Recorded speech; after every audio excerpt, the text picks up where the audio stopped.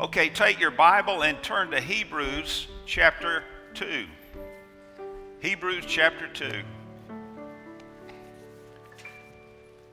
Last week, we turned to Ephesians chapter 2, 8 through 10. And the subject of the sermon was salvation. And the big truth that we proposed last week is salvation is a free gift of God. And we looked at Ephesians chapter 2, verses 8 through 10. And we noticed out of those verses who God saves, how God saves, and what God expects from those whom he does save. Well, today, we're going to continue on this theme of salvation. And that is a wonderful word, isn't it? Salvation. I want us to think deeply about that word, not only last week, but this week. And of course, I'm referring to the salvation of sinners, undeserving sinners, and all that comes with it. What comes with salvation? Well, the forgiveness of sins, the promise of abundant life, the deliverance from Satan, victory over death, and the assurance of heaven. What a word, this word, salvation. Why, it's the one thing that everyone desperately needs, regardless of age, ethnicity, social standing, or location. So take your Bible. We're looking at Hebrews chapter 2, verses 1 through 4. Now, this letter, we don't know exactly who the author was. There's much speculation about it. But nobody knows for sure who wrote this letter. But it was written to Jews who had become a part of New Testament churches. Like any church, some of the Jews who identified with the church and professed to believe in Jesus had not truly believed in him. They had not been born again. And severe persecution was coming among the Jews.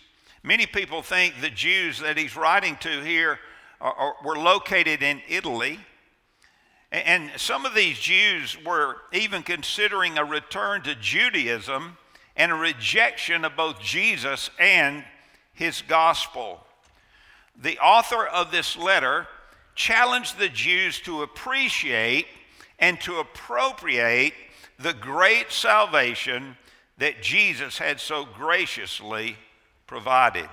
The title of today's message is So Great a Salvation. Now, when it comes to this great salvation that Jesus has provided, there's a truth we simply must not ignore today. And here's the truth.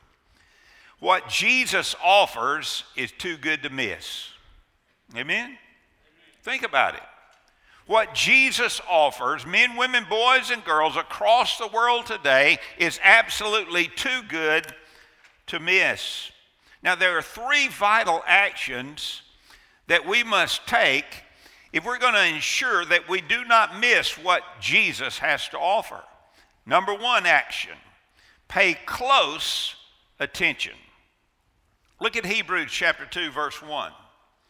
For this reason, we must pay much closer attention to what we have heard, so that we do not drift away from it. Now, those first three words are important. In your translation may not have for this reason, it may have the word therefore. Now look, they point us back to the opening chapter, which is loaded with deep theological truth about the Lord Jesus Christ himself. So to begin with today, we can't really understand and get a grasp of Hebrews chapter 2, 1 through 4, if we don't go back to chapter 1 and make sure we understand the theological underpinnings of who Jesus really is. Now look at chapter 1, Hebrews chapter 1.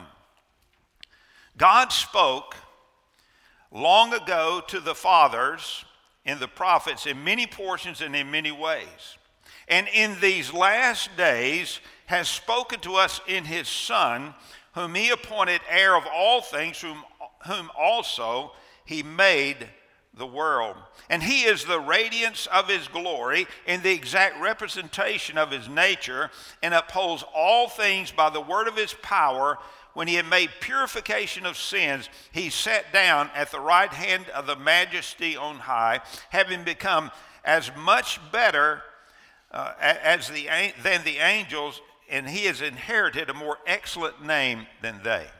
Now, in chapter 1, we see some amazing truths about Jesus. Jesus is the perfect revelation of God. Jesus is the heir of all things.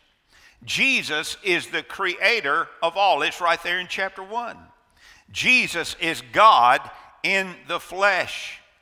Jesus holds all things together. What does that mean? Well, look, listen, our earth is rotating around the sun.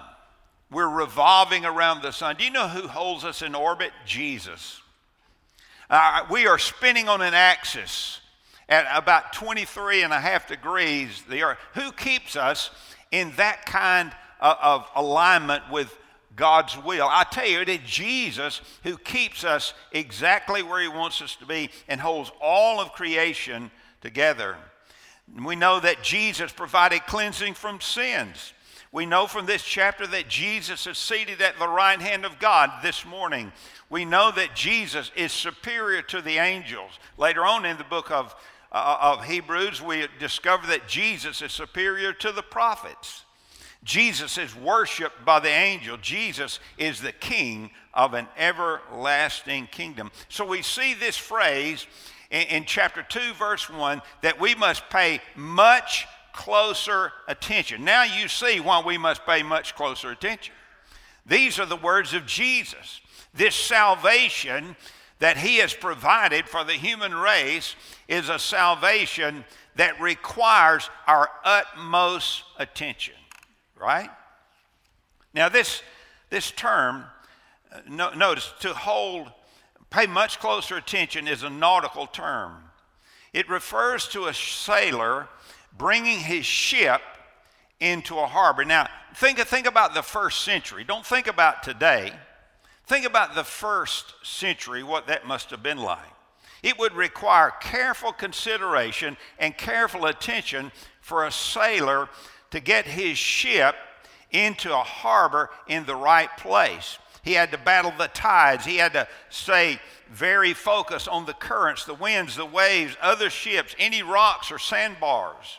Any distraction, listen, any distraction could prove to be absolutely disastrous for the ship and disastrous for the sailors on that ship. So based on the supremacy of the Lord Jesus Christ that we see revealed so clearly to us in chapter 1, we must give careful attention to what this word reveals about him and the greatness of his salvation. Nothing is more important. I'm going to say that again. Nothing is more important than your salvation. Nothing. No one is more important than your salvation. Nothing is more important. No one can come close to making the impact on your life that the Lord Jesus Christ can. So here's the truth we must embrace today. What Jesus offers is absolutely too good to miss. Amen? It's too good to miss. So here's our first action. Pay close attention. Here's our second action. Avoid the danger. Avoid the danger. Now look at chapter 2, verse 1 again. For this reason, we must pay much closer attention to what we have heard so that we do not drift away from it. Let's focus on that word drift for just a few moments. Once again, the verb is a nautical term here. It means to float passively by. It suggests a ship experiencing a gradual, almost unnoticeable drift past the desired harbor. The Greek word was also used of a ring slipping off a finger. Now, as we think about that word drift just a moment, think about how it works in our everyday world today. A student goes to class, and that student didn't get much sleep the night before, and that student in the middle of class drifts off to sleep. Have any of you ever done that before? Drift off to sleep. Look what happens in so many marriages today. In so many marriages today, the husband and wife begin to drift apart. It's not something sudden. I mean, you don't wake up the next day and suddenly you're ready for divorce court. No, it's a drifting that takes place, and it takes place over a period of time. Think about when you drive your vehicle. Have you ever been driving your vehicle and you lose your attention for just a moment, and there's something that happens over here to the right, and your eyes are averted to that thing on the right, and what happens to your car? It drifts, does it not? And hopefully you move your eyes back to the road in time to avert a disaster, right? A wreck. So this idea of drifting is true not only in marriages, it's not only true in driving, it's not only true with students who drift off to sleep, but I'll tell you, it's true when it comes to this matter of salvation. Some people, listen, some people just begin to drift away from God, drift away from the Word of God, drift away from the gospel of God. And it's almost imperceptible. You can't even tell you're doing it, but you are doing it. John MacArthur stated, I quote, "Most people just slowly, almost imperceptibly slip past the harbor of salvation and out into eternal destruction." He said, drifting is so quiet, so easy, but so damning. All you need to do to go to hell is do nothing. Now, you see that last statement? All you need to do to go to hell is do nothing. Do nothing. Pastor, do you really believe in a hell? Pastor, do you really believe in a literal heaven? Absolutely. You say, why do you believe in it? Because Jesus believed in it and Jesus taught it. I'm paying much closer attention to what is in this word than I do what is in newspapers or magazines or what supposed experts have to say in our world today. We've got to pay attention to Jesus. We've got to pay attention to his word. We've got to pay attention to his gospel. Now, some of you, within the sound of my voice, you're in great danger even this morning. You've heard about Jesus all your life. All your life, you've heard about him. You grew up in church. Your mom and dad drug you to church from the time you were old enough to walk. You know about Jesus. And you've even been exposed to his word. And you've heard his gospel numerous times. And the Holy Spirit has repeatedly convicted you of sin, righteousness, and judgment. And you have ignored or neglected his efforts to save your soul and to draw you to Jesus. And you've turned a deaf ear to the Spirit of God and to the gospel of God. And you sense absolutely no urgency whatsoever. You're drifting away from the great salvation that Jesus has offered to you. Listen, that's a drift that you cannot afford to allow it to have its impact on your life. You got to pay attention. You got to pay attention to what Jesus said. You got to pay attention to what this Bible says. You got to pay attention to the gospel. Listen, there's only one true gospel. There's not plan A, plan B, and plan C. There's one true gospel. I say on the authority of God's word that we are sinners in need of a Savior. And I'm telling you, there's only one Savior for every person who's living on this planet today. There's not multiple Saviors for different ethnicities and different beliefs. I tell you, there's only one Savior, and his name is Jesus. And only he can save you. Jesus said this. He said, I am the way, the truth, and the life. No man comes to the Father but through me. He said, I am the door. He said, I am the resurrection and the life. He who believes in me will live even if he dies. What amazing claims Jesus made. And I'll tell you, friend, when he was resurrected from the dead, every one of those claims, every one of his promises were validated. Every one of them. And God's speaking to your heart today. And there are some of you who at the end of this service, when we invite our staff to come forward and we worship again, I'm going to invite you to leave your seat. I'm going to invite you to come to one of our staff members and just tell them, hey, today I want to be saved. I want Jesus to save my soul. I don't want to drift. I don't want to neglect the great salvation that Jesus has provided for me. I'll tell you what we will not do. We will not embarrass you. If you'll come to one of our staff members, we'll introduce you to one of our volunteers. They'll take you out of this room into a private room, and they'll share the gospel with you, and you can have the opportunity today to receive Jesus as your Savior and Lord. Oh, I tell you, I don't want you to miss out on what Jesus has to offer. And I know the Holy Spirit of God does not want you to miss out on what Jesus has to offer today. You see, the first action that we must take, we must pay close attention. Secondly, we must avoid the danger. What's the danger? The danger of drifting. And number three, here's the third action, face the truth. Face the truth. Look at verse 2 of Hebrews chapter 2. For if the word spoken through angels proved unalterable, and every transgression and disobedience received a just penalty. Now, what's he talking about here? What's he talking about, the word spoken through angels? Well, it's a reference to the old covenant. It's a reference to the Mosaic covenant, the Jewish law.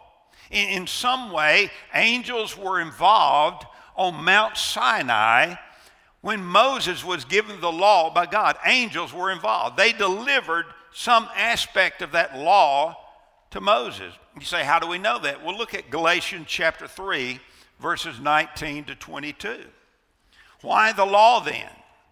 It was added because of transgressions, look at this, having been ordained or delivered through angels by the agency of a mediator, until the seed would come to whom the promise had been made. That seed that the Bible talks about here in the law is a reference to Jesus. The law looked forward to Jesus coming. The law looked forward to Jesus dying on the cross. The law looked forward to Jesus being resurrected from the dead. Verse 20, now mediator is not for one party only, whereas God is only one.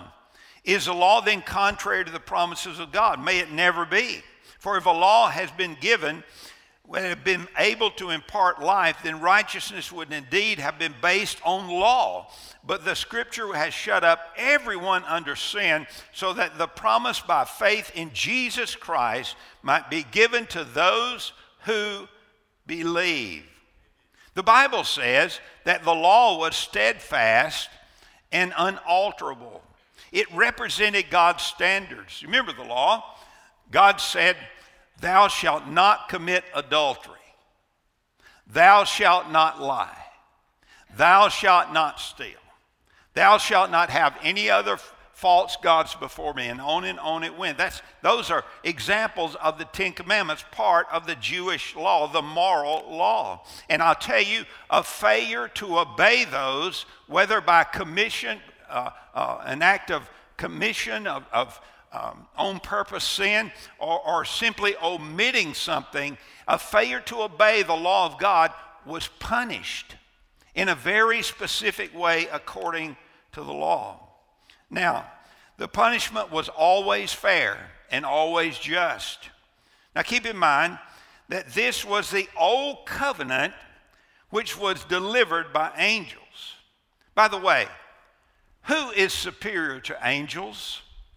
What did we discover in chapter 1 of Hebrews? Jesus is superior to the angels. Look at chapter 2, verse 3. How will we escape if we neglect so great a salvation, after it was at first spoken through the Lord, and it was confirmed to us by those who heard? The author of Hebrews here is using a lesser to greater argument.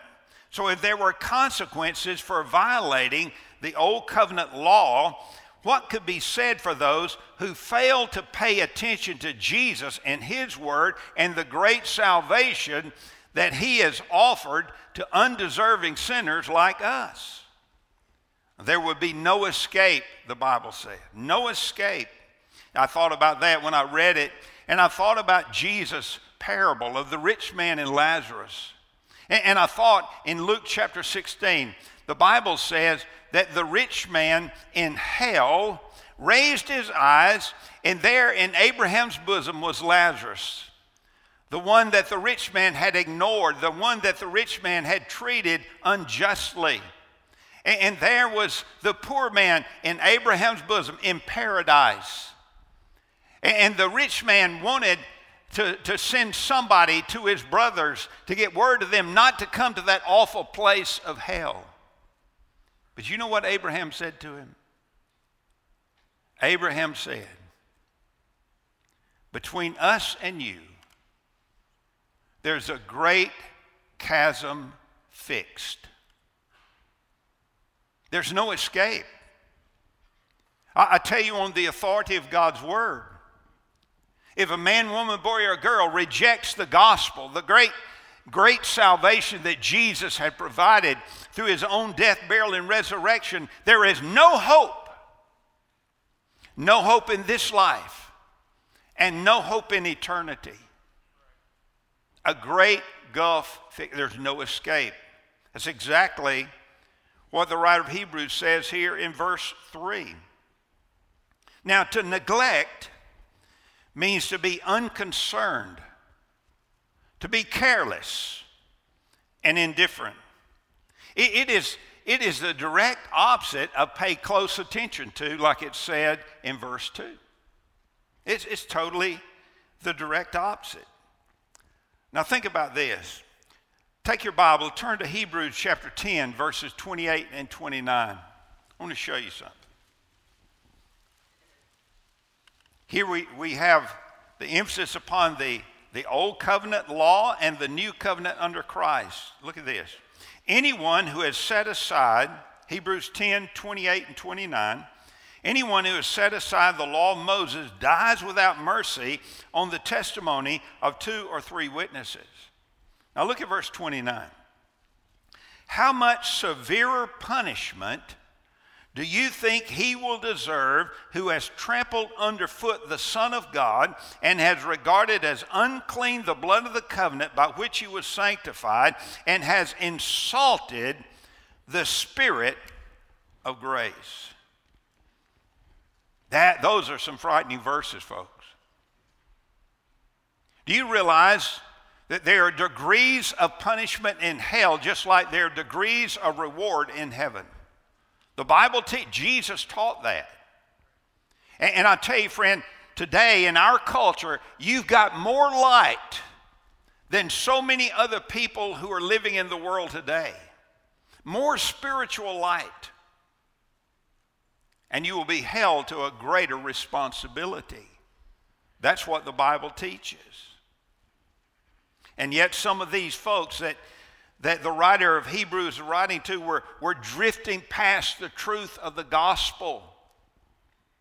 MacArthur stated, we believe this warning is to those who have heard the gospel, know the facts about Jesus Christ, know that he died for them, and that he desires to forgive their sins, that he can give them new life, but are not willing to confess him as Lord and Savior. This surely is the most tragic category of people in existence. The purpose of these 4 verses is to give such persons a powerful shove toward Jesus Christ. Oh, how I pray that the Holy Spirit of God will use these 4 verses to give many of you a powerful shove toward Jesus and the great salvation that he offers to us through the gospel. You say, Pastor, do you really believe that Jesus will forgive my sins? Do you really believe that Jesus can save me and give me the gift of eternal life and abundant life here and now? Do you really believe that's possible for me? I tell you, listen. That's true for anybody within the sound of my voice. He can do that for you. You say, you don't know what I've done, Pastor. You don't know, I've been immoral. I've had an abortion. I've lied. I've cheated. I've stolen. And you can just name sin after sin after sin. And I'll tell you, friend, the Bible says that Jesus has the power to forgive your sin. His blood can cleanse you of all sin. That's the truth of the gospel. And I'm praying today that this drifting would stop in your life. I'm praying that today, whether you're a teenager, whether you're a senior adult, a middle-aged adult, a young adult, a child, that you will stop drifting past this wonderful salvation that Jesus is offering you, and that you will turn in and you will put your faith and trust in Jesus and receive this great salvation for yourself. Now, why did the author of Hebrews call this so great a salvation? Well, there could be many reasons. Think about this. What makes salvation so great? Well, look who offered it. Jesus, right? Look at what it cost him to offer it. It cost him his own blood. Look at the truthfulness of this gospel. And that's exactly what the writer of Hebrews wanted these folks to understand.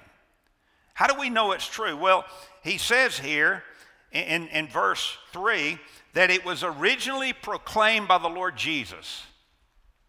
Look at Mark chapter 1, verses 14 and 15. Now, after John had been taken into custody, Jesus came into Galilee preaching the gospel of God and saying, the time is fulfilled and the kingdom of God is at hand. Repent and believe in the gospel. Jesus preached the gospel. In John 1:17, the Bible says, for the law was given through Moses, grace and truth were realized through Jesus Christ.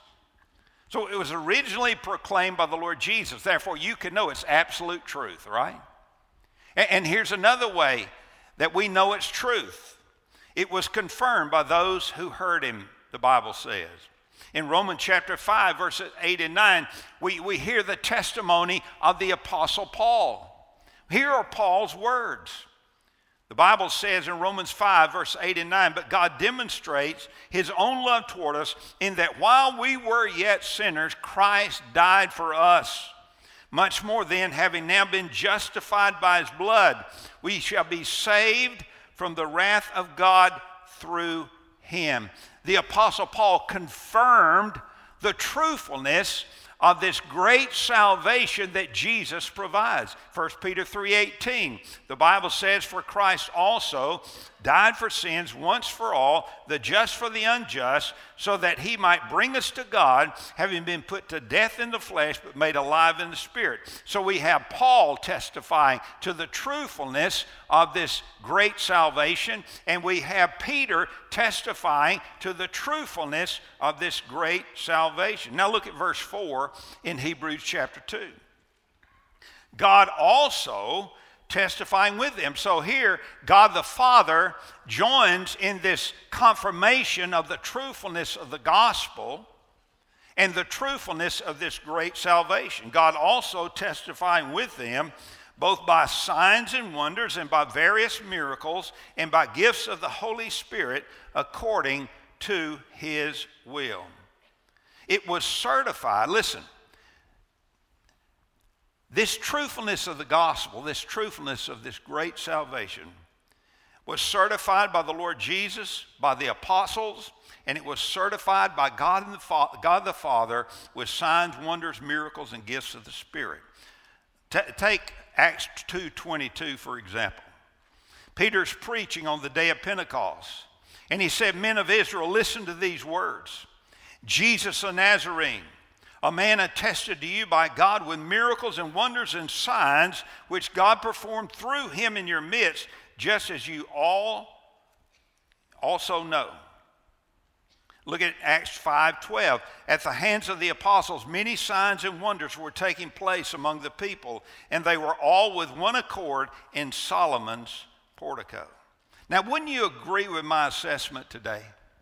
As we look at these 4 verses, here's my assessment. What Jesus offers is too good to miss. It's just too good to miss. But you must act on what you've heard. You say, "What must I do, Pastor?" Well, here's what you got to do. Pay close attention. Pay close attention to Jesus and his words. Number 2, avoid the danger, and what's that danger? Of drifting. Of just drifting imperceptibly past the glory of salvation that Jesus offers to you. And then number 3, face the truth. Face the truth. And here's the truth. This is absolute truth from God. It's been confirmed by Jesus himself. It's been confirmed by the apostles, and it has been confirmed by God the Father. This is not something that some preacher is making up. This is the truth of God. And God's speaking to some of your hearts today. Some of you, within the sound of my voice, you're drifting this moment. You're drifting. You're careless. You're neglecting the things of God. You're neglecting Jesus. You're neglecting his word. You're neglecting the gospel. And I don't know when that time will come, but at some point in the future, if you do not respond to Jesus, you're going to drift past the salvation that he has to offer you. And you're going to miss out on it. And I urge you today, before it's too late, turn in. Go ahead, turn in today. Take your soul, make a sharp right, and turn into Jesus and the harbor of salvation, and put your faith and trust in Jesus as your personal Lord and Savior. And he'll give you this great salvation. He'll give it to you. Not because you've earned it or deserved it, but because it's a gift from him to you. Oh, I pray you will. But I want to speak a word to those of you who are believers today. Some believers can drift spiritually also. Will you agree with that? Have you ever drifted in your life as a believer? You know, you drift away from reading your Bible. You drift away from praying. You drift away from sharing your faith. You drift away from coming to church. And you just begin to imperceptibly drift away from God. And the distance between you and God gets greater and greater and greater. Let me ask you a question. Who moved? God didn't move. You moved. The Bible says in the book of James, if we draw near to him, he'll draw near to us. And I'm going to invite you as a believer today to come to this altar and bow before the Lord and just say to him, Lord, I've moved. I've drifted away from you. And Lord, today, I pray that you would revive my soul, that you would put passion in my heart for you, that you would help me to seek you with all my heart, with all my mind, with all my soul, and with all my strength. I tell you, the Lord will answer that prayer. It's his will that every believer walk in the fullness of his Spirit and the fullness of his power. So I encourage you to come. Maybe you're here today and you're looking for a church home. You and your family are looking for a church home. And you've been visiting and you just sense that the Holy Spirit is giving you a desire to become a part of Collierville First Baptist Church, I want to encourage you today, if you sense that the Spirit is calling you here, you come to one of our staff members and just tell them that you want to become a part of this church today. It is God's will that you be a part of a Bible-preaching, God-honoring church. And I want to encourage you, if you feel led to do it, you come to one of our staff members and we'll help you with that decision. I want you to bow your head for just a moment. Lord, you have provided for us so great a salvation. And I pray, Lord, that none of us would miss what you have provided. I pray, Lord, that there would be just a breakthrough moment with the Holy Spirit moving in the hearts of men, women, boys, and girls. And I pray that those who are not saved would come to faith in Jesus today. I pray the drifting would stop today, and there would be an urgency that would grip their souls, and they would turn to Jesus in repentance and faith. Oh God, save their souls today. And Lord, I pray for believers who are drifting spiritually. And I pray, Lord, that you would call them to draw near to you today, and that there would be a revival that would take place in their soul, and they'd have a fresh passion and love for you. And Lord, for those whom you're calling to become a part of this church, I pray that they would obey you and they would come and become a part of this church and serve you with all their hearts. So Lord, we just humble ourselves before you. And we thank you, Lord, that you've given us this great salvation. Lord, help us to pay attention. Help us to avoid the danger. Help us to face the truth. In Jesus' name.